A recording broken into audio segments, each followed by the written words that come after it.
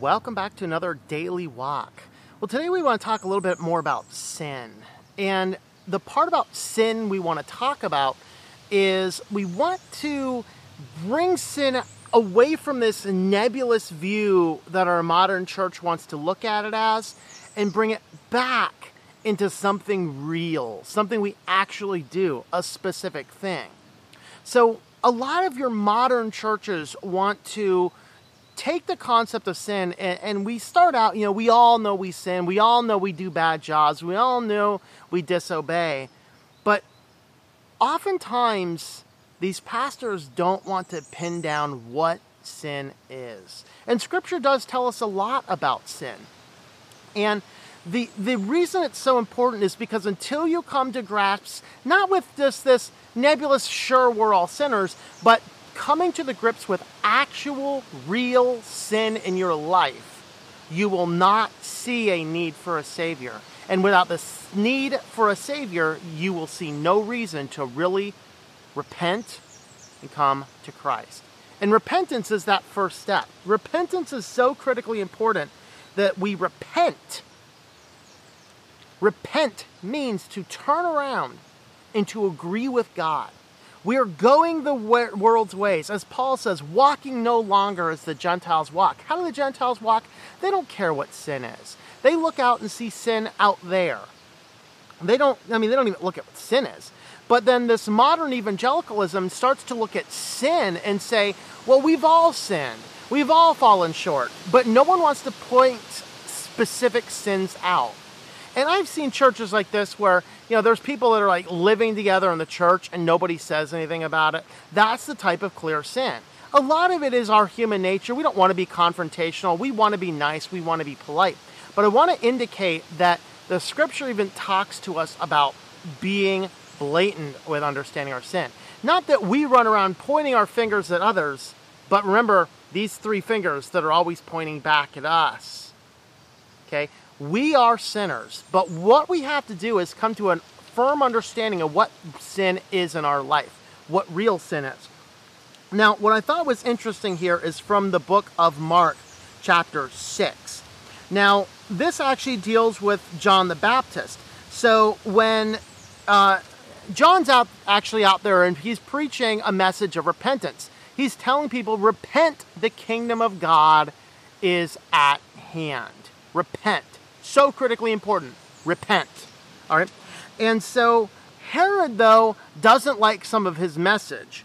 And it says here in Mark 6:17, for Herod himself had sent and had John arrested and bound in prison on account for Herodias, his wife, the wife of his brother Philip, because he had married her. So Herod had married his brother's wife.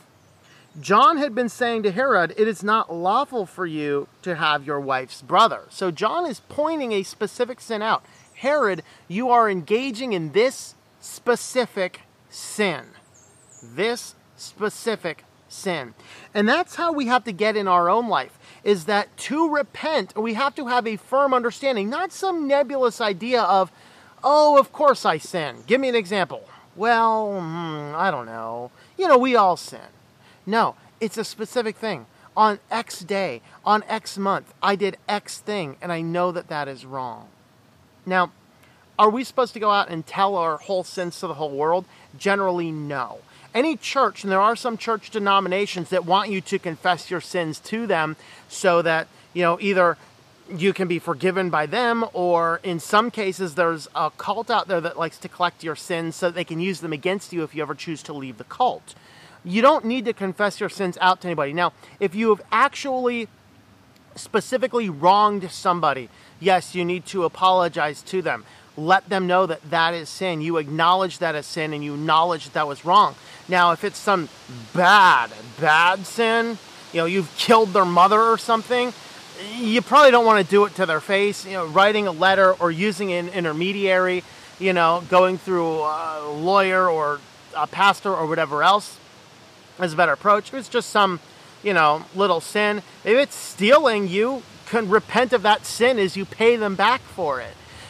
These are very specific things. Now, how do we know and understand what sin is? Well, we have to know our Bibles. This is why it's so important and why I dwell so much on reading the scripture, which is something that sadly a lot in modern evangelical doesn't even read their Bibles.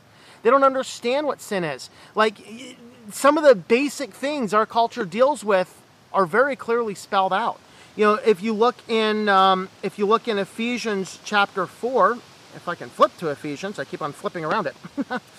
Flip over to Ephesians chapter 4, and you look down here at the bottom, starting in verse 25.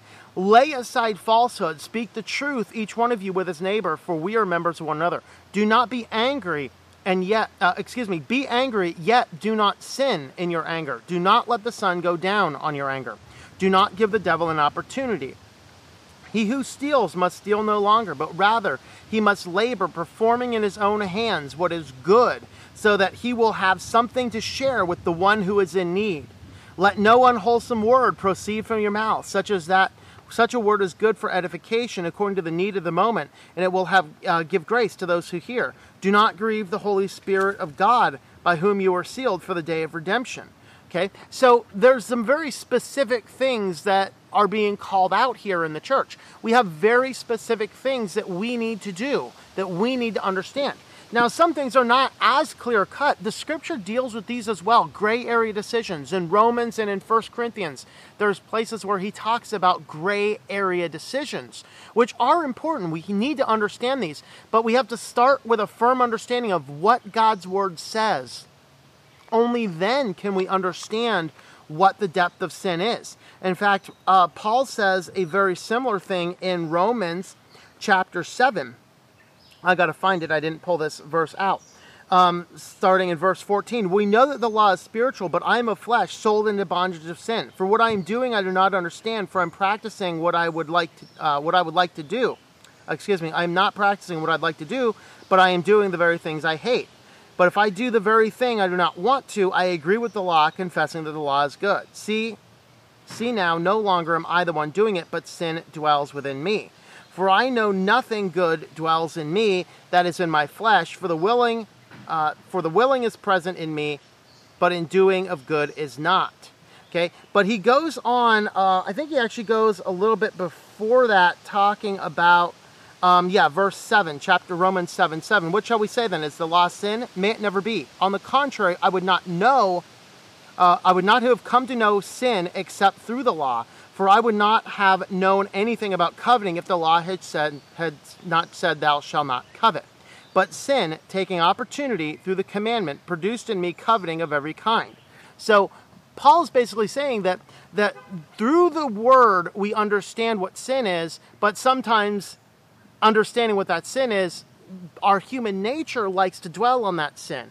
But when we want to cast that off of ourselves, when we want to instead follow the law of God, we have to start by understanding what the law of God is. And that's where Paul goes back full circle, saying that, yes, we need to understand it. We need to understand what sin is. And only when you understand what sin is, what specific sin is, what direct sin is, what exact sin is, and how you have done it, only then can you come to an understanding of repenting.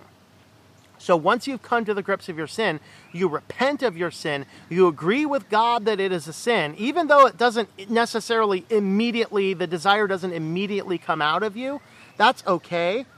But agreeing with God is that first step. Following God is to repent and then ask Christ then to save you. Then you have the measure of grace. Grace bridges what we know we need to do and what we are incapable of doing. That is why sin is so important to understand. So take some time this week, reflect on your life, reflect on what real sin is, and repent of that real sin directly before God. Pray over that. Pray over that to God. So let me know what you think.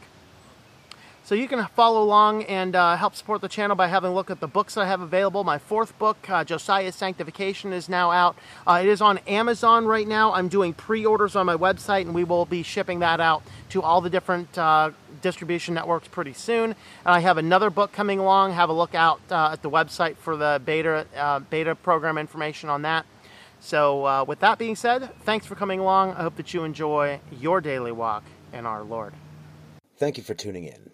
Our Walk in Christ podcast is a listener-supported presentation. For more information about how you can help, check out ourwalkinchrist.com/support or our Patreon page at patreon.com/TomM. That's TOMM. Digital and paperback books are available on several online bookstores or at our website. Once again, the website is ourwalkinchrist.com.